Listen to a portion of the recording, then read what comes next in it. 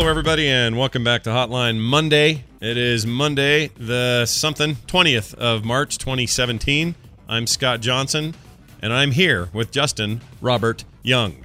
Hello. Hey. Hello.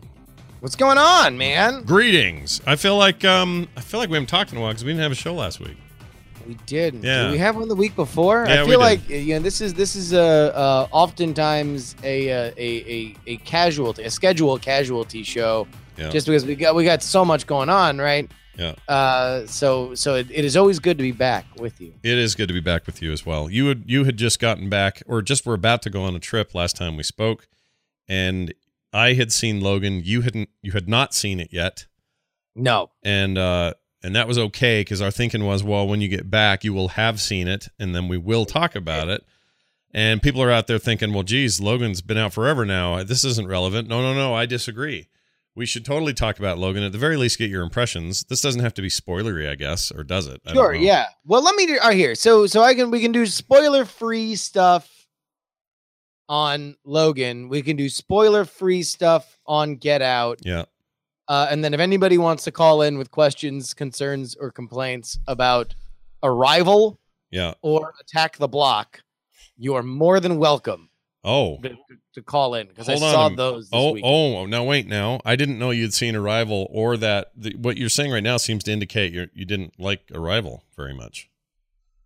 No, wait. What would make you think that I didn't like Arrival? I thought you were sick because you said they could send in their complaints about Arrival. No. If people want to call in with questions or complaints, Got it. All right. I loved Arrival, so I'm glad to hear that you did not dislike Arrival. I really liked Arrival. Mm-hmm. I will try to say as cagily as possible that it is definitely the most high-minded way to do the Bill and Ted ending. But you're totally right. You're totally right. I hadn't even considered it until just now. It was really good. I mean, I think it's a movie that is buoyed by the performances you get in it and how it looks. Yeah. Because it really looks exceptional. If the creature design is a little, in the hands of a worse movie, people, I think, would be kind of making fun of the creature design a little bit. Especially, them just squirting onto this weird iPad. Yeah, it was a little bit of an odd choice, but it also, I felt like what they were trying to do was just be different. Like they were trying to not be, humanoid or go too far the other way where it's too obscure. They had to give them some form, but they wanted it to seem strange. Well, and also it's like they had to differentiate the language element from the psychic element. Yeah. Because I think that would be the natural way to go, is that whoever they come into contact with, just kind of sees these visions, and maybe within these visions, you can see these symbols, and she is deciphering these symbols, but that also takes a little bit of the steam out of it. So, listen, I loved it. I thought it was really, really good. I don't think that I am too upset looking at what it won and what it didn't win in the Oscars. I think it was fairly properly and correctly kind of lauded for what it was. I agree. But I mean, Amy Adams, it really is just like this showcase for Amy Adams, where especially she is so compelling and so kind of heart-wrenching when she needs to be, that we are convinced, enthralled, that she would be able to fall in love with the sarcastic piece of wood that is Jeremy Renner's character. Oh, I was gonna ask. So I like Jeremy Renner quite a bit, but I'm starting to think that he's sort of the same dude and everything. And I mean that from like the Bomb Expert and that Catherine Bigelow movie all the way down to Hawkeye. It's kind of the same guy, and that's fine. I'm fine with it. I'm totally cool with it. Yeah. I mean, he's Jeremy Renner. Yeah. He's steely. Mm-hmm. You know that he's gonna be up to something. He's gonna solve the problem if you put it in front of him. Yep. We were excited to see his veneer be pulled back so he can be a little vulnerable here and again, because he has that kind of tough guy sort of aesthetic. So yeah, no, I think he's good for what he is, and the rest of that movie is is fantastic. You know, I think it's really, really good. And really, for as much as the creature design is kind of weird, I love the ship design. The ship design is just fantastic. Those were cool. They're like giant worry stones or something floating out in space. They're like big, like Easter Island heads without the eyeballs and noses. Totally dig that stuff. But all right, let's back this truck up. That's good that you caught up. I'm glad. That was one of the finer films that were nominated this year. And by the way, and then I saw Attack the Block. I think that John Boyega is going places. I think it's about time he got a real big casting. Yeah, he needed something huge after all his little tiny independent films he's been working on. Yeah, I think it's about time. Somebody recognize him. Somebody cut John Boyega a check, man. How old is that movie? That's like a few years old, right? Attack the Block. Yeah, that's like 5 or 6. But I mean, for those of you who are unfamiliar with the name, that is Finn from Star Wars Episode 7. This was his kind of star turn in what is I think a really, really fun. Talk about great creature design. Attack the Block. Awesome creature design. I've never seen it. I guess I need to see it so I know what the hell I'm talking about. Get it in your life, man. No, it's great. Joel Cornish directed it. He is from the family tree of Edgar Wright. So it certainly has that feeling. I think Edgar Wright produced it, but it is in a housing project in London. Aliens basically start attacking. Oh, I mean, and it is this gang of ruffians. That now are our central characters throughout it. So okay, I'm into that. He also wrote Ant-Man, which is kind of cool. So Joe Cornish, Joe Cornish wrote with Edgar Wright Ant-Man. They were the team that was initially going to do Ant-Man before that kind of famously fell apart behind the scenes. And I think Adam Payton. Oh yeah, he still gets a screenplay credit and a story credit. But you're right, there are as often is the case, somebody else came in and brushed up things and changed. Well, that was probably the biggest cluster F with Marvel behind the scenes. You know, certainly there was rumors of unhappiness between Joss Whedon and the powers that be, but those movies eventually came out. You know, this one kind of blew up on the launch pad. Yeah. Well, there you go. Get your Cornish on and watch Attack the Block, everybody. So get that. In the midst of all of that, you did see Logan. I did. Let's talk about Logan. We had a lot of lead up in our conversations about Logan, about rated R films, R-rated movies, and sure. And I think I've been on record here before you saw it saying not much about the story except that I really liked it and thought it was awesome and it might be my favorite comic book movie ever. So I'm real curious where you landed, and what you think about all of that in the context of now having seen the film. Do you think any of our schmiddly schmuff about rated R movies and stuff before have any water or not? I think that we were dead on, and that Logan is R-rated, I think, more to signal that there are less restrictions than it is to signal that there are a lot of blood and guts or tits. You know, there are exactly 2 tits, and they show up. They're pretty obscure boobs too, kind of way. Yeah, they weren't they weren't anything graphic. I didn't think. I was surprised by that. I don't know why. No, because it isn't even sexual. You know, it's just kind of obnoxious. It's just annoying. Spoiler alert. It's a bachelorette at a bachelorette party who flashes Logan from the back of the limo that he is driving in a workaday manner because he needs to save up money for this large thing that he's trying to do. Yeah. So it's like, you know, it's literally just the boobs. And then he pans over and Logan's like, jeez, another bunch of kids in my car. And that was it. Some would argue that was stupid because why then? Why have it? There's no significance to it. Others might argue, no, it adds a little saucy spicy to the proceedings. I mean, to be honest, I think it's almost there just to show you that, hey, we're going to tell an uncompromising look. It happens early in the story, so as to signal to everybody that this is definitely not the kind of Wolverine movie that you've gotten before. And at this point, we've now had, considering how big of a part he plays in all the X-Men movies. Yeah. There were 3 X-Men movies, 2 Wolverine standalones, and Days of Future Past. We have seen a lot of Wolverine being angsty and, you know, like not being able to trust all these people. I work alone. I'm Wolverine. Like, you know, we've seen a lot of that. So this was a way to say that this is a different kind of story. The gore, you know, there's a lot of gore, but you could tell a lot of it without necessarily getting as gory as they did. And I don't think it would lose much impact. What's amazing to me about Logan is really just how mature of a movie it is. And what is the revelation is that, oh yeah, like we've had two exceptional actors, Hugh Jackman and Patrick Stewart, in these movies forever. Sure. And we've given them very little to do. Yeah. Right? Yeah. Like it's comic booky, but it's not a lot of pathos. It's not a lot of, oh, I wonder, this is what happens when the body fails. Like a lot of these very human kind of dramas that you really, that they both kind of get to sink their teeth into in Logan, which is really fun. Yeah, I love that part of it.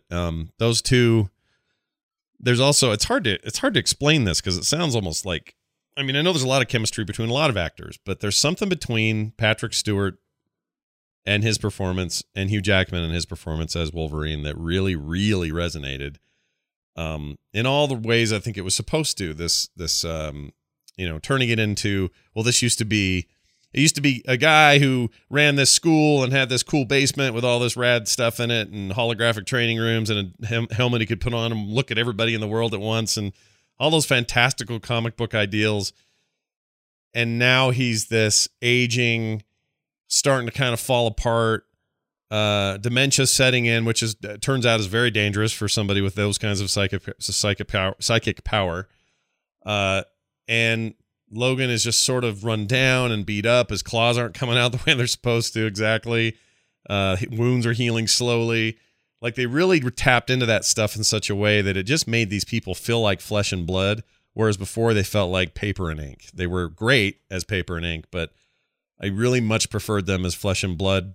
And then in that mix, you have the pretty incredible performance by that girl who played X-23. I thought she was awesome. And well, let's also just kind of take this from a larger level without getting into spoilers. A brilliant idea to take the sexuality out of X-23. I agree. Because I am not a huge, I'd be lying to you if I said that I followed every nuance of X-23 from the comics. Yeah. But from my perspective, it always kind of seemed like she had about as much story charisma as an anime body pillow. There was just kind of like, it was like, hey, young boys, do you want to be Wolverine? Well, what would be better than that if Wolverine was a sexy young teen? Mm-hmm. Is that what you'd like, boys? Why don't you buy some comics, boys? Yeah. And to make her a little girl, to make her ferocious and vulnerable in the way that she is, I think was just really inspired from a writing perspective as a way to say, hey, let's care about this character in a way where we're not going to have to worry about finding her a love interest or wondering if she's, like if it's going to be a will they won't they with Wolverine and he's going to have to realize that it's her daughter or something gross. Like, I think that I'm thankful that the movie went the way it did because you could very much, I've always found X-23 to be a bit of a problematic character because ultimately it's just kind of sexy lady Wolverine. Yeah. Right. 2 claws instead of 4 or 2 instead of 3 on each hand. Just kind of small differences. It's in some ways it's She-Hulk. In some ways it's, I don't know, Supergirl. Like you're just saying, well, what if we had a Wolverine who was a girl? What would that be like? And yeah. I'm glad what they did instead was maybe they're playing a little bit off of, Stranger Things and 11. I'm not saying directly, but there's something to be said for a pissed off, ultra powerful 9 to 12-year-old girl. There's something that resonates in the story like that takes her from, what should be, oh, there's a very vulnerable person in this group here and all danger is in her direction. And that still sort of may be true, but my gosh, can she hold her own? She leaps on dudes and rips their heads off. She rolls said heads back over to dude. There were some moments, man, like really shocking stuff, really cool stuff. And I personally, I didn't find, I kind of lean this way anyway, but the violence of the movie didn't really bother me, or I didn't feel like it was that ultra violent. I felt like it was certainly, compared to previous X-Men films, sure, it totally was, but it also. All right, let's talk about it in the larger context so we don't have to get into spoilers. Yeah. Because there was a list by Slash Film our good friends at Slash Film. Yep, love those guys. Peter's great. Peter Soretta. In fact, I don't know if he's a good man, that Peter. If he wrote this or this was just could have been one of his writers. The site, but they ranked all 10 X-Men movies. Oh goodness. Okay. Here we go. Have there been 10 just X-Men? The Slash Film staff. There have been 10 X-Men movies? 10 X-Men movies. This is including all the Wolverines, and this is including Deadpool. Wow. All right. What would you say is the worst? The worst, what they have is their number 10 X-Men movie. Wolverine Origins. That is a resounding yes. That movie's a piece of shit. So I guess they ordered this by points. So I guess they gave points to all the different movies, and then the ones with the least points were the worst, the ones with the most points were the best. Right. I can see that. So I'm going to say second to last, which I would agree wholeheartedly. Okay, there's one. I have the only one of these that I probably haven't seen is the more recent Singer one.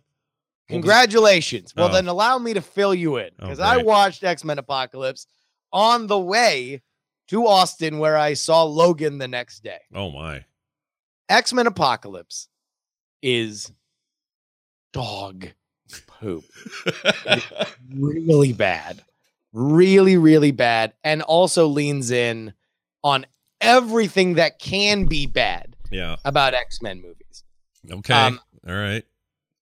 Number one, they totally waste Oscar Isaac, who at that point, by the way, had just been in a little movie called Star Wars. Oh, yeah, Star Wars. Right. Just came off Oscar Isaac in his turn as Star Wars man. But you got Game of Thrones lady and lady what used to host Attack the Show or Attack of the Show. By the way, what's good?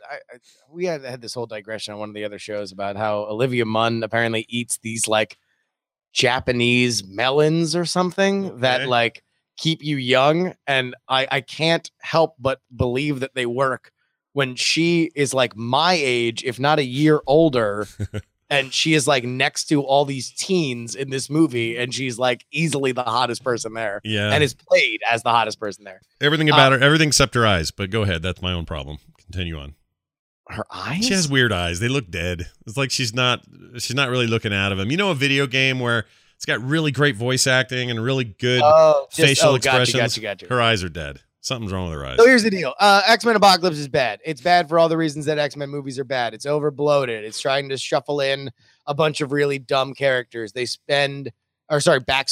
They spend 20 minutes giving you this kind of unnecessarily heartbreaking Magneto backstory just so you can justify that Magneto's a bad guy that would want to side with Apocalypse. And it's like, yeah, that's fine. He's Magneto. That's what he does. Of course. It's like, this is heartbreaking stuff, right? Yeah. And it's like, it's not that you can't do it, but like, you just have Magneto at a bar and he's just like, hey man, what's your story? And you have him slowly pan in and he tells his story, and then he like kills the guy at the bar because it's a metal cup or something. I don't know. Whatever.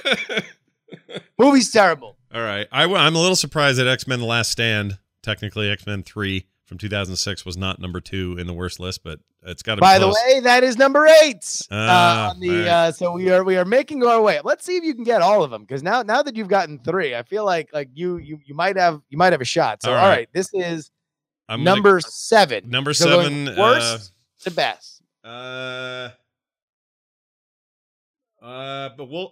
Wolverine. What's that one called with the samurai? Samurai Wolverine. The Wolverine is that movie. Yeah, is that? Am I on the track? I'm not looking at this. Incorrect, but you're only one off. Oh. They've got the original 2000 X-Men. Okay. As the 7th. 6th is the Wolverine. The Wolverine. So by the way, I would flip those two. I would too. Although they're only separated by a point, but I think X-Men. It's not the best movie on the planet, but I think it's for its importance. I think I would give it a little bit more credit. It's way important. What it established back then was kind of a huge deal.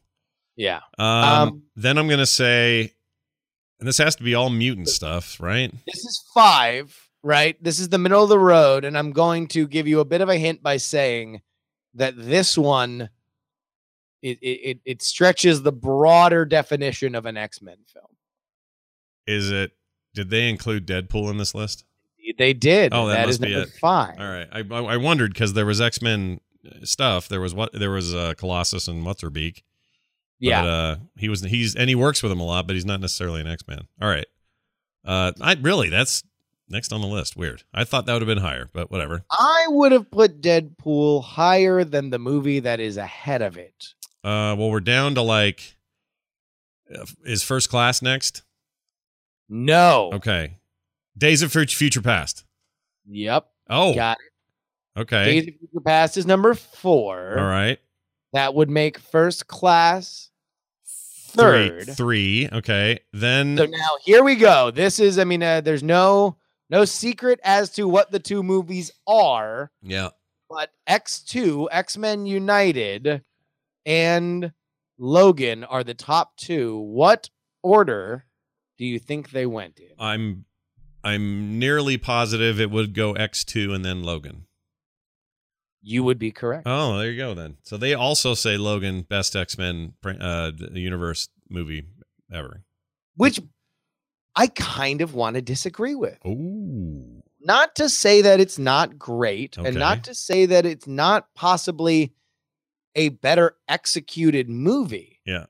But I think doing a ensemble X-Men movie is just way harder to do. Yeah. Oh yeah. Like, and in general, whenever we get into these hair splitting kind of conversations, my rubric is always challenge that you've taken on divided by execution. Right. And so, if anything, like Logan is kind of like, we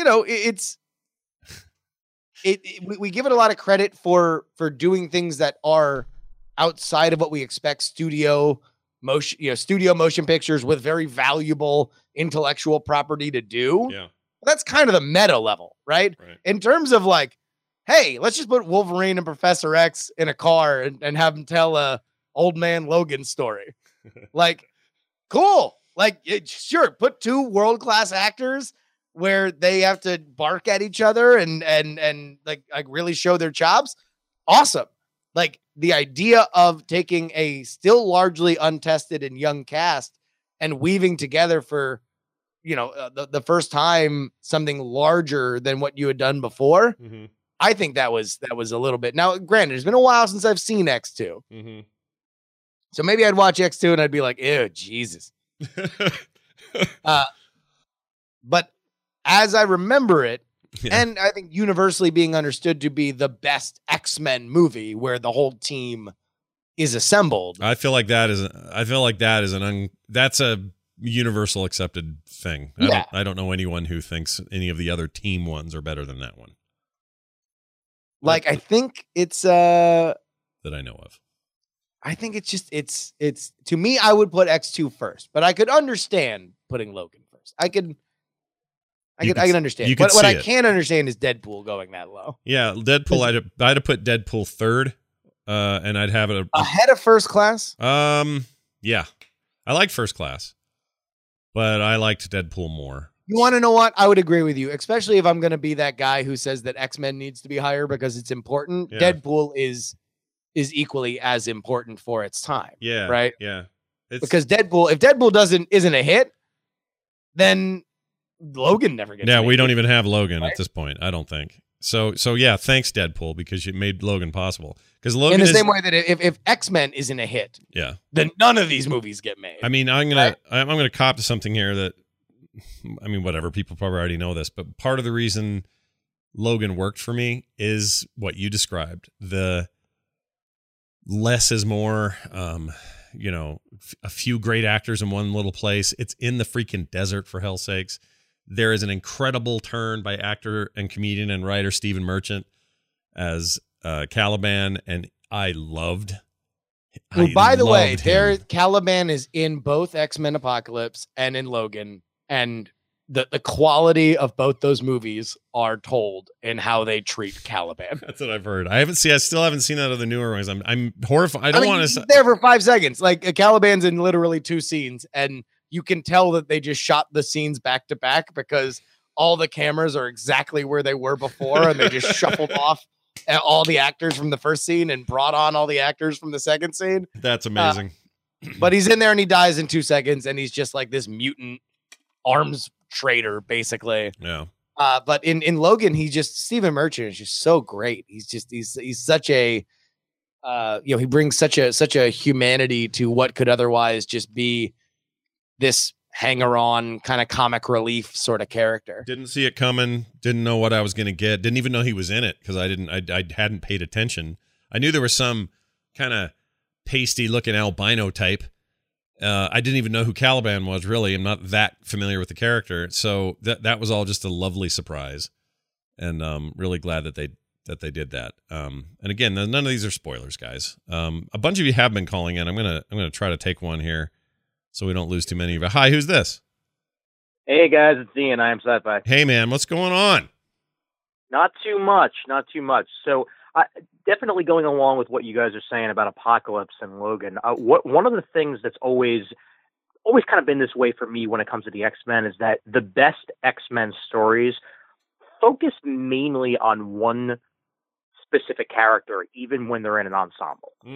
You know, like you get the main story being told about a specific character, and then you have everybody else as the supporting. It's a lot like Star Trek and other Patrick Stewart things he would know about. Like the best Star Trek movies are the ones where they successfully focus on Picard or Kirk, and Spock is a little ancillary, but they focus on, you know, a core character or a core team of 1 or 2 or 3, and then the rest of the cast, they're always accused of Geordi had no screen time and where's Riker during all of this.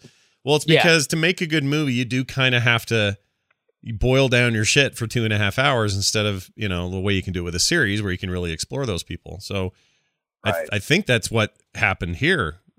Justin, I think he's proving your point, not proving your point, but he's supporting your point that what makes this movie maybe less challenging, but also makes it more watchable and more relatable, right? Because you don't have to spend time on all those other people. Halle Berry, who cares? She's somewhere else. We don't know where she is. Yeah, I mean, that is what kind of Apocalypse drowns in. Apocalypse drowns in a million different tiny stories.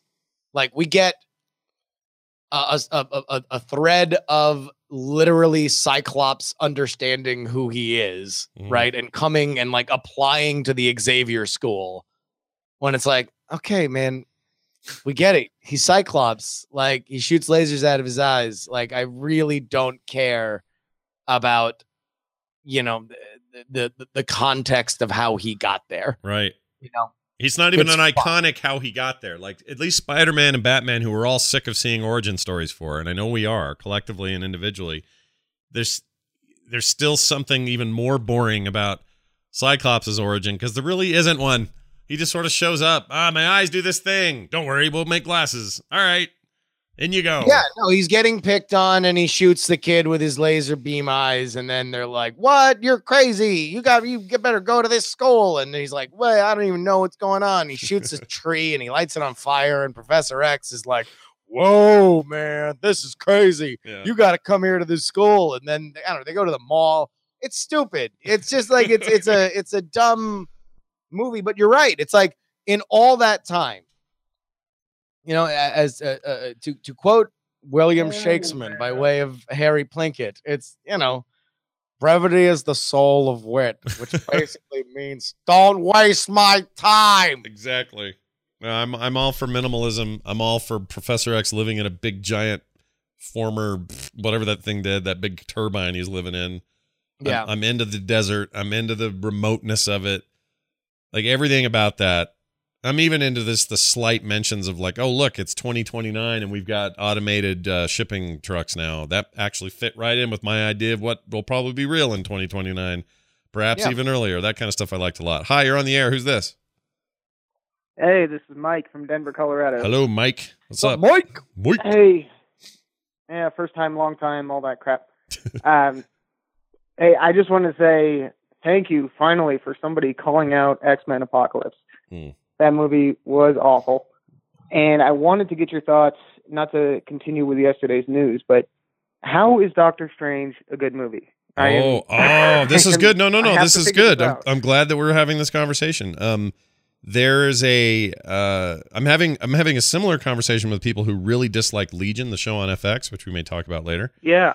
And a lot of people who don't like that, turns out, don't like Doctor Strange. And I think it's anytime we're dealing with the astral plane, you are shutting out a certain percentage of the potential audience. The minute you start going to weird dimensions and start messing with ethereal spaces and is this real or is it a dream type stuff, I think you lose a lot of people. So you are not a fan. Tell us why you don't like Doctor Strange, and then we'll let Justin extol its virtues. Well, I mean, specifics, it's hard to nail it down. I turned the movie off halfway through and just walked away from it. Wow. And this is recent? You didn't see it in theaters? It was like a rental or a DVD or something? Or what? Yeah, okay. One of those things on, late night, just ordered it on iTunes. Yeah. Okay. So you just didn't even get through the whole thing. Characters are boring. You couldn't follow the plot. Like, yeah. I think Scott's right that it kind of lost me in that whole Inception mixed with fantasy type reality. I don't know. Do you like? Let me ask you this: Do you prefer your heroes to be the more gritty, practical type? So for example, if you had to choose between Martian Manhunter and Batman, you'd take Batman because he's a dude. Batman every day, because now you're talking about Martian Manhunter. That's such a like. Oh, it's not. What would you pick? It's not a hamburger or this one specific delicacy. Would you like a hamburger or scrapple? No, that's not what I mean. What I mean is, okay, he's a bad example. Let's just take Superman. Superman's cool and he inhabits the same world, but I'm just channeling you a little bit there in Denver. I'm thinking you're a bit like me with a lot of this stuff, where you prefer sort of an on-the-ground, gritty take. You would prefer the detective Batman over the Batman that goes with Superman up into space and fights some kind of space guy. Yeah. All right. I think I know right where you're coming from, dude. I think I totally get it. I don't blame you, and here's why. And I love Doctor Strange. Yeah. In general, and this very much affects genre fantasy. You need, and science fiction. Anytime that you exit out of our reality, it is incumbent on storytelling to explain everything that's different. So, right. There's humanoid people in space in Star Wars, right? Yeah. So we understand, all right, there's gravity on the ship. They shoot lasers and the lasers blow things up. Like, there's just a lot of implicit storytelling that you have to do. When you get into these psychic stories like Legion has and like Doctor Strange has, where you're moving through multiple dimensions and gravity isn't always gravity and force isn't always force, and they have laser things that you're slicing off people's heads with and stuff like that. Yeah. There's just a lot that you have to be on board with. And there's a reason why fantasy stories and science fiction stories have a limited audience. Like now they are big business as culture is kind of shattering. Right. But in general, in a monoculture, there's not that many sci-fi fans compared to like action fans or romance fans, because everybody can understand that these two people are going to fall in love. Everybody can understand that bad guy needs to get punched in the face. Mm-hmm. But it takes that one step further to be like, oh no, now they're in space. Oh no, now they're in this other realm. And I think that's where both of these movies have a lot on their plate. They have to succeed by explaining to you. And I think that what I loved about Doctor Strange is I thought that they very economically got through a lot of that exposition. Like that first action sequence, which is overwhelming when you see it, is basically them laying out, here are all the powers in this world. We're going to have a fight where all the powers are exhibited. People are creating a mirror universe to block people in. They are refracting the buildings so they can run on top of them. They're creating weapons so they can hit each other. They're escaping, and we demonstrate where the limits of it are. And from there on, you now explain how these other characters use it. So I found Doctor Strange exceptional because of that. But if you're like, man, I ain't got time to break down exactly where all these pieces go, then I don't blame you. I think that's just an inherent limitation of the genre. Yeah, I think that's probably fair. Does that make sense to you? Yeah. Yeah. I'm with you. Maybe I just was too many cocktails in when I tried to watch it or something. It could be that. Yeah. I'll tell you also what. I helps. thought some of that Denver, those Denver party favors. I figured you'd be into Doctor Strange. That's the way to Yeah, you guys have all kinds of stuff you get to bring to the table. But he brought up another point. Thanks for your call. Brought up another point that I think is interesting, and that is that let's just say this. Doctor Strange skirted that pretty well, like you said. The reason I don't like the ending of Doctor Strange is because I feel like it flies in the face of it a little bit and doesn't take it seriously. The world building it worked so hard to give me that I was buying into, it kind of fittered it away at the end. Oh, I could not disagree. I know, and it's clever and it's not bad. I don't want to make it sound like I thought it was bad. I thought it. Yeah. I thought it was so clever. I walked away from the ending going, all right, that was one way to handle it. Like, it was fine. It was fine. But something like Legion, where they are just constantly effing with your perceptions.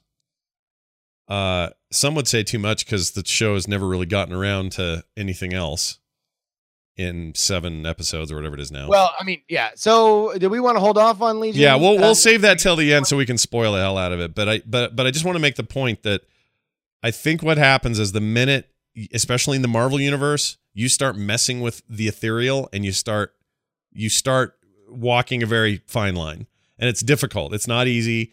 I think that Guardians of the Galaxy does this really well, and Guardians benefits from things like Star Wars and other things that came before it that sort of established strange alien worlds and creatures and humanoids as a thing that we can expect to see. But I also still think it handled, a big walking tree really well and a talking wisecracking. Oh my God, it was great. I mean, it is great, and I think that there's a lot of credit that goes to it. But you're absolutely right when you say there's certain expectations and problems that we have with shows that just ask us to go further into uncharted territory because you're making the rules. It's the reason why a lot of fantasy, in my opinion, a lot of fantasy sucks because magic is just too much of a part of the world. Yeah.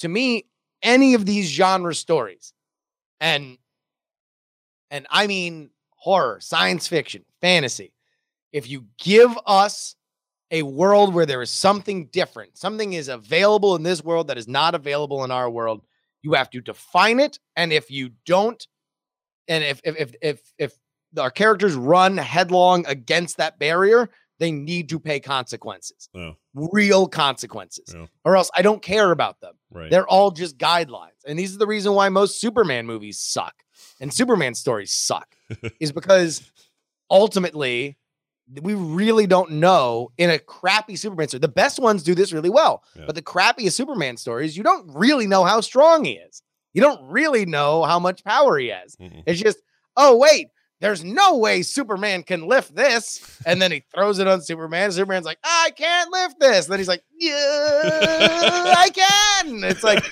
all right, well then, so I guess anything that we try to throw at him is defeated by so what does it matter? Yeah. And I think that's what frustrates a lot of people with fantasy, with magic, with stories where it's like, all right, so what? They have they're gonna find the rune, and the rune is gonna match with the scroll, and the scroll's gonna make all their dreams come true or whatever. Logan's interesting in this regard because it is so good at taking the established quote unquote magic of the genre, his healing, his long life, his claws, Professor X and what he can do with his brain and all that. Part of it is we're used to those things, so we go in already knowing what's going on. But even if this is your first exposure to an X-Men type thing, what they do really well is they quickly they don't go to what can antiantum or antiam I can't say it adamantium. There we go. What can break it? They don't do that. They don't mess with that. They don't go, what giant material from space can block Professor X from his thinking rays? They don't do those things like a Superman movie might. It's not Krypton. It's not kryptonite. Yeah. Instead, what they do is, how big of a heart does Wolverine has, and can it be penetrated by a small girl who can show him his who he really is, and how far can a suffering old man go to help him understand that, there are multiple times in that movie where he says, someone will come along, someone is already here, he says, meaning you, it's us, we're here, we can help these people. Yeah. Like, he needs this father thing, and he never had that father thing, and so him struggling with the father thing is harder for him than him struggling with how to take down a giant robot in an X-Men movie. And that's where they figured this. This is where this movie succeeded for me. It wasn't about how bloody or how edgy or how F-bomby or how adherent they were to the comics or any of those things. It was how humane it was.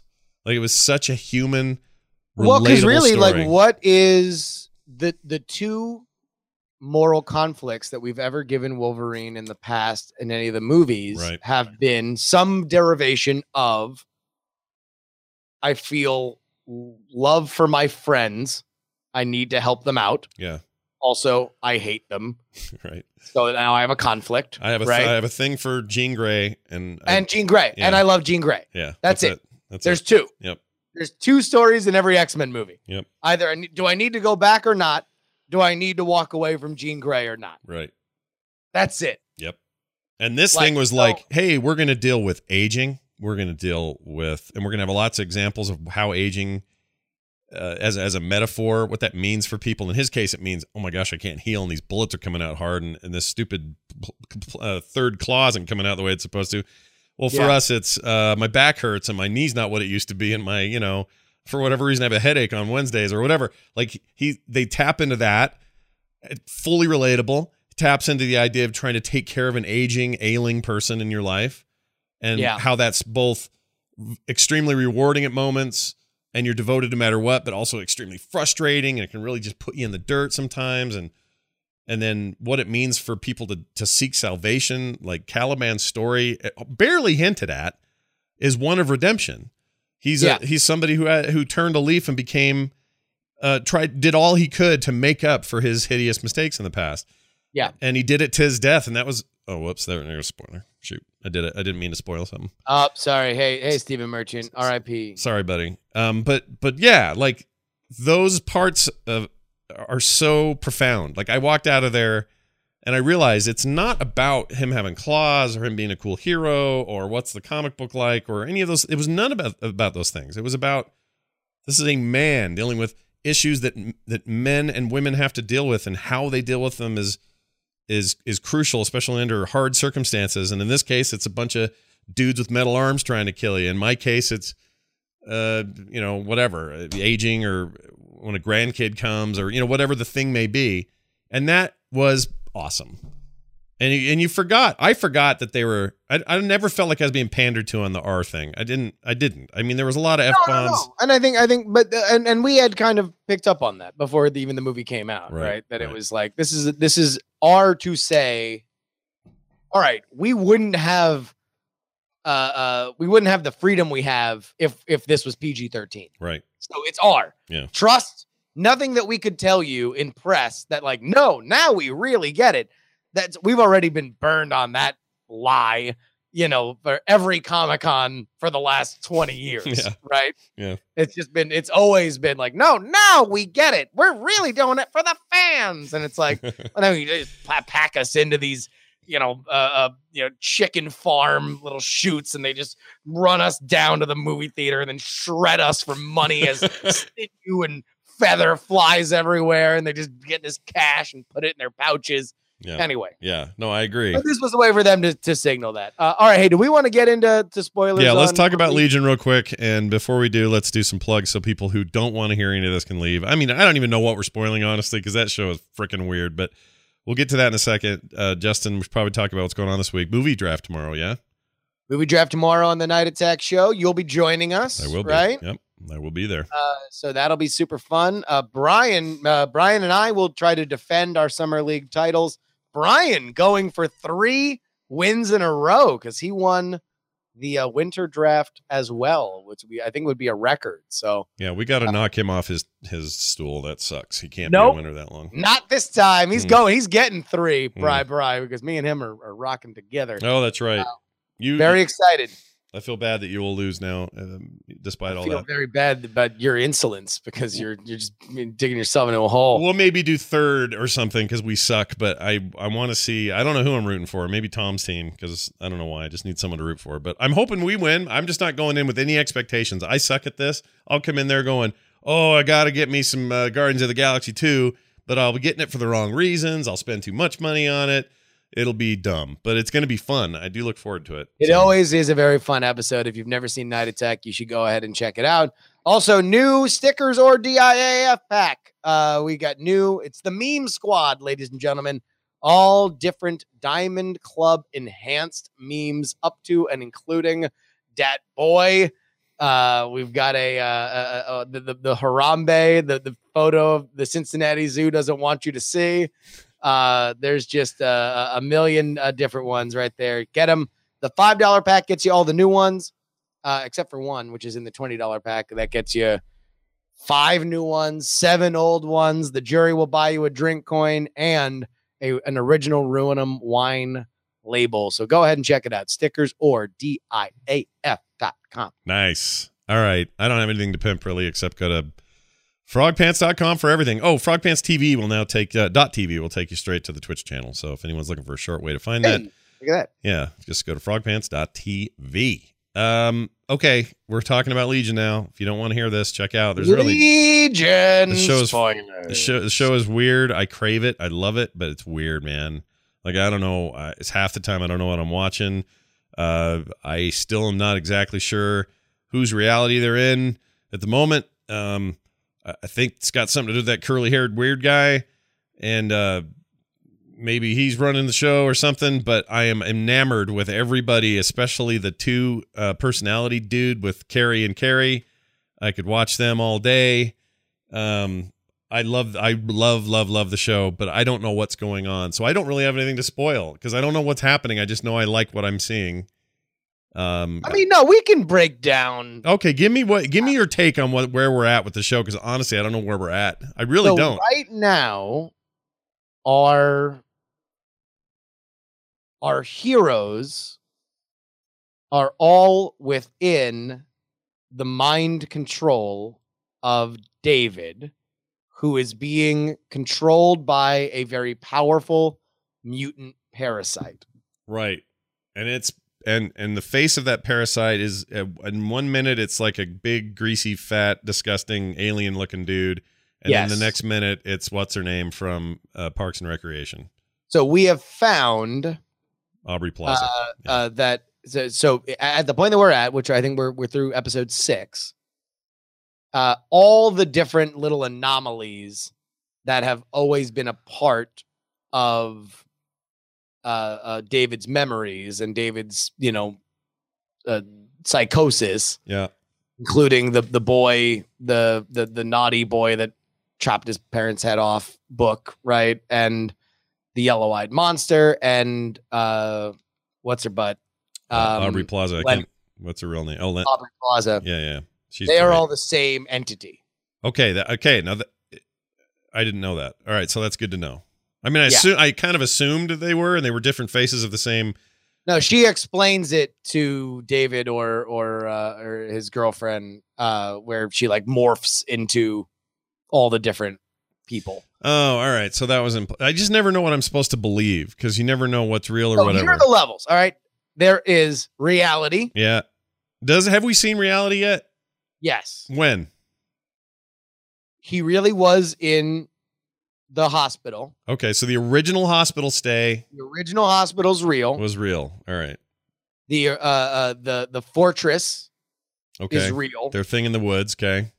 The evil people that kidnapped the sister. Okay. That's real. All right. So in understanding his powers, David accidentally got pushed into the astral plane, which right now we have seen 3 levels of reality. Of consciousness, rather. Yeah. We've seen reality. Yeah. We've seen David's powerful delusions, right? That he can bring other people into. Sure. And then we've seen the astral plane. And the astral plane, that's the one with Jermaine Clement in, right? That's where he is. Okay.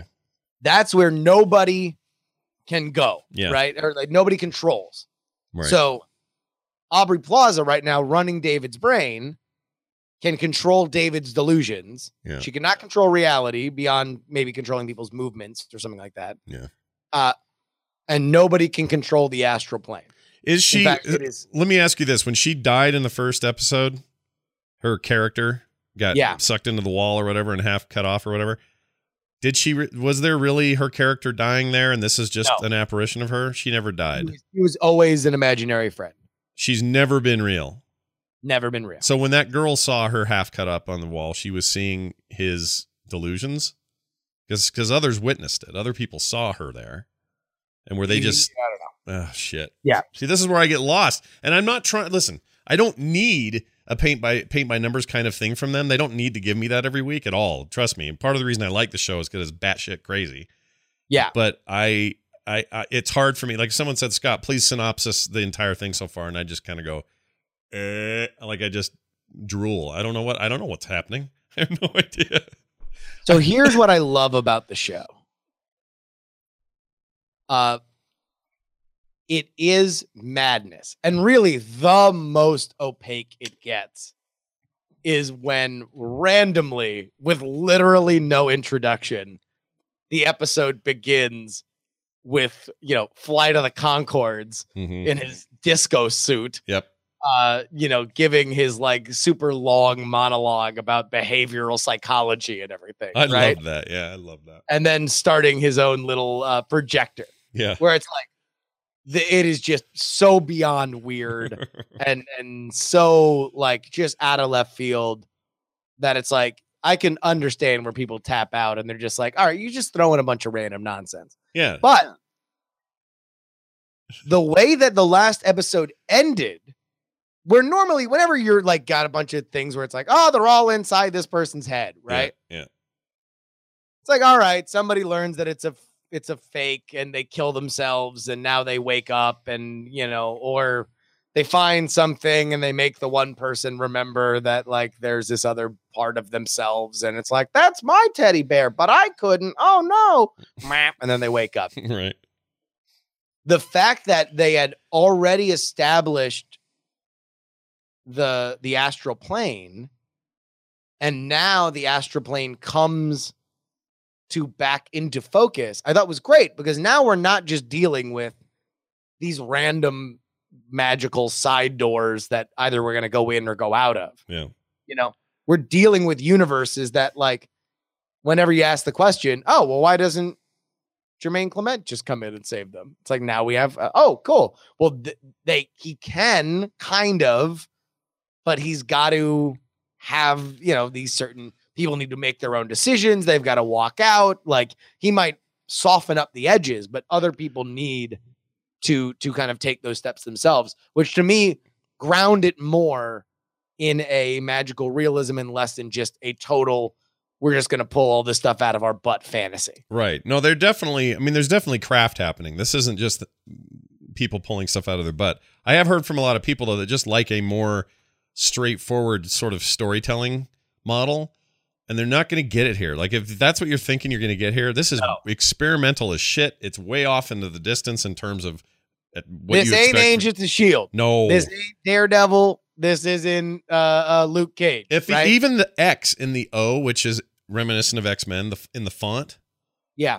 Even that, because of how weird they've gone, when I see that in the logo or someone says the word mutant, I immediately go, oh no, this is like a Superman comic and then Neil Gaiman doing something. Like it's just not even in the same. You may as well make a whole new arm of your comics publishing for this because this is that weird.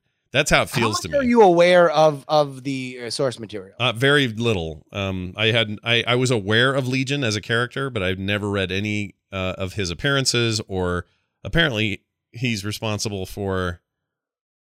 I don't know. This isn't a spoiler because I don't actually know this for sure, but he's responsible for at least one of the killings of Professor X in one of the universes somehow. Yeah. So there's lots of crossover and stuff with him, but I don't know much about him. I mean, that's why all this came to me. Which is great. I mean, I do know that this, the yellow-eyed creature, is a established villain known as the Shadow King. Mm. Oh. Really? Yeah. I didn't know he was supposed to be the Shadow King. That I was aware of. Yeah. But I didn't know that was... That's the dog that he sometimes portrays is named King. Ugh, look at that guy. All right. Sorry, I'm looking at pictures here. Oh, there we go. Yeah, I've seen him in comic form before. All right. I didn't realize that's who we were trying to show off there. So is the Shadow King then he's your ultimate baddie then?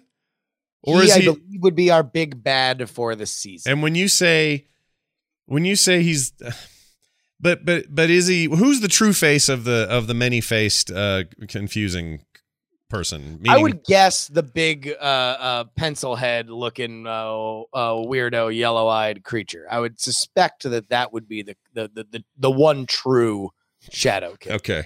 All right. Now I'm more interested to read more about the Shadow King. He first appeared in Uncanny X-Men 117 in 1979. That character, that bad guy. There is also more to the backstory of Legion that I was spoiled on in a chat room, but I am very excited to see how they play. Oh, really? Yeah. Okay. Now, somebody tried to explain the character to me not long ago that he can bring actual physical reality to bear. In other words, he may not know this yet in the course of the show, but he has the ability, and why they call him Legion is he can make physical manifestations of people in his mind into real physical people. Yeah. And he hasn't, I think he may have been doing some of that here, but doesn't know he's doing it. Is that your impression? I mean, I suspect that this is part of the reason why the Shadow King has not killed him. Yeah. That there is this idea that he could make Shadow King a person. Yeah. And there was also some rumor floating around. Oh, look at this. So somewhere in here, I just ran into a thing that says the Shadow King is Kingpin. But I do not know. That can't be. I don't think so. Come on. All right. See, it goes deeper. I mean, but who knows? At some point, somebody might have did that, in some crossover event or something like that. Yeah, just because he's fat and bald. I mean, here's what I do know. Yeah. Aubrey Plaza is the star of this show. She's really great. She has totally redefined what I think of her as an actress. Like, she's always been very, very, she's obviously a very pretty person, and she has always kind of had this element of like kind of deadpan sexuality to her. Mm-hmm. But like her being just unleashed and maniacal, like, makes me look at her more almost in that like Charlize Theron,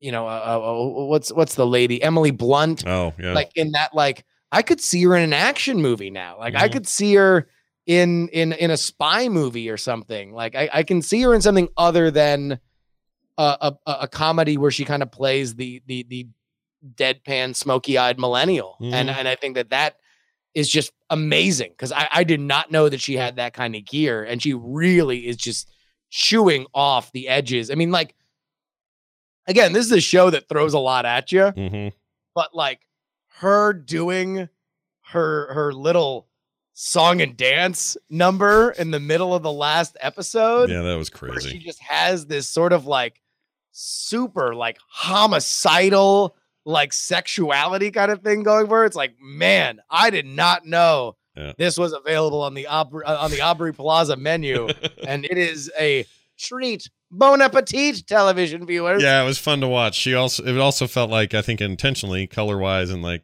music and stuff, it felt like a James Bond intro a little bit. There was a little bit of a nod to that, and lots of silhouettes and stuff, and duplicate silhouettes. Well, it just felt like a 19 like 60s kind of like Fosse, like, like a Chicago kind of thing. Well, right? And that's another thing about the show that I should mention before we go that I really like, and that is the out of time, out of place, yet familiarity to almost everything you see. So everybody feels like they're trapped in, I don't know, 60s, 70s, 80s, but then there's modern conveniences, and then there's times when he's in college that it feels like the mid 90s, and it's just, you never know what time you're in, you never know what time frame you're supposed to be in. The colors and the pastels that they use in like offices and rooms and board meetings or the places where they have the like therapy sessions, it's not distracting, but it's just eye popping. You're just like constantly going, this is, and you feel like it's all on purpose. Like none of this set design is by accident or somebody's just being, frilly with their ideas. It feels like they're being, dedicated to a certain look and feel.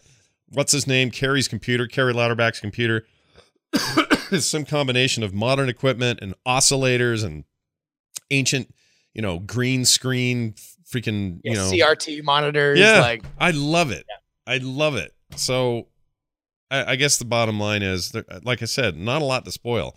I think that maybe by the end of the season, we may have some answers. We may have a reason. I think we've built up a solid mythology. I think I have an understanding of at least what David understands his powers to be. I think I have an understanding of what the Shadow King's powers are. That the Shadow King right now is basically just trying to rewrite and manipulate David's memories so he can achieve his nefarious ends, which I'm going to guess, I agree with you, is David making the Shadow King a person, basically, that can manipulate matter to the point where the Shadow, where we're going to have Aubrey Plaza running around for the entirety of this series, which would be great. Yeah, I didn't want, when she died, I was like, oh no, was this just a stunt casting thing where we only get this familiar NBC comedy person for like 3 episodes and then we're done? And I'm really happy to say whatever plane of life she exists on, I'm glad that she still exists in it, and I don't want her to go. She's a real revelation. Here's what I'm curious though, because as someone who didn't like the ending to Doctor Strange,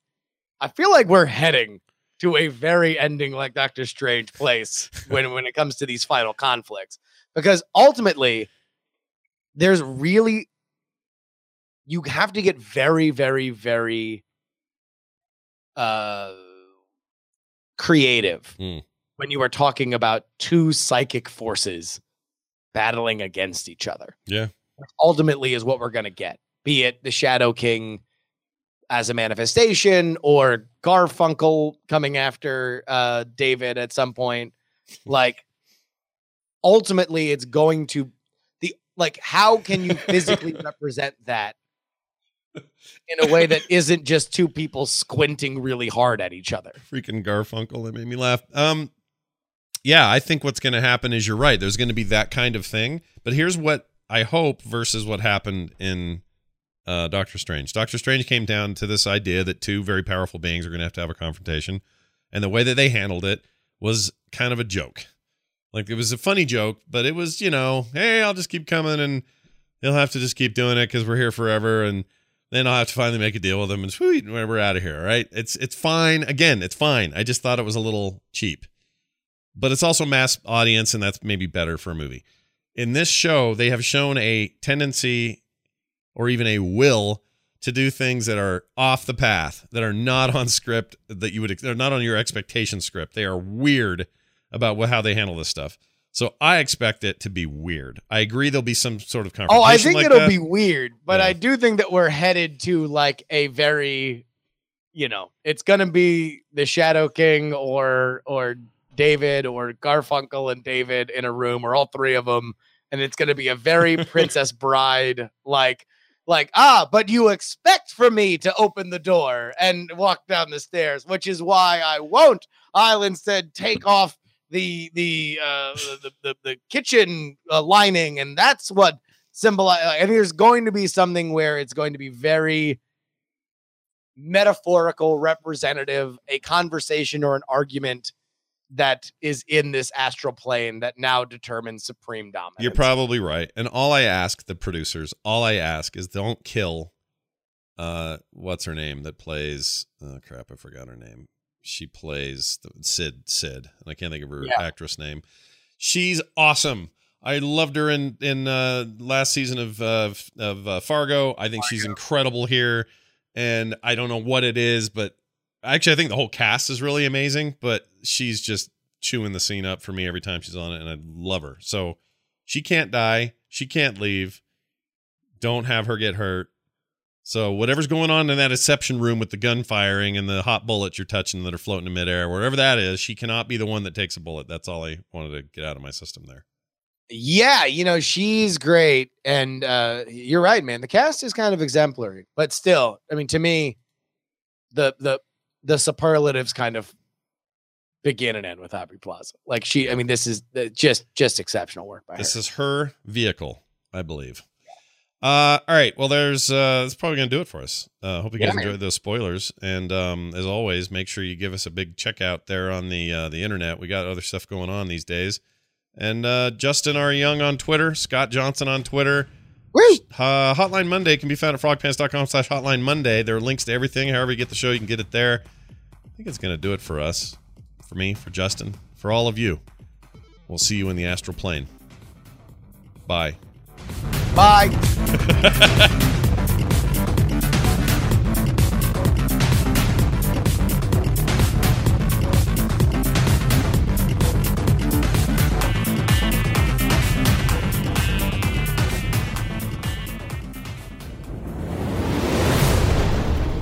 This show is part of the Frog Pants Network. Yes. Get more at frogpants.com.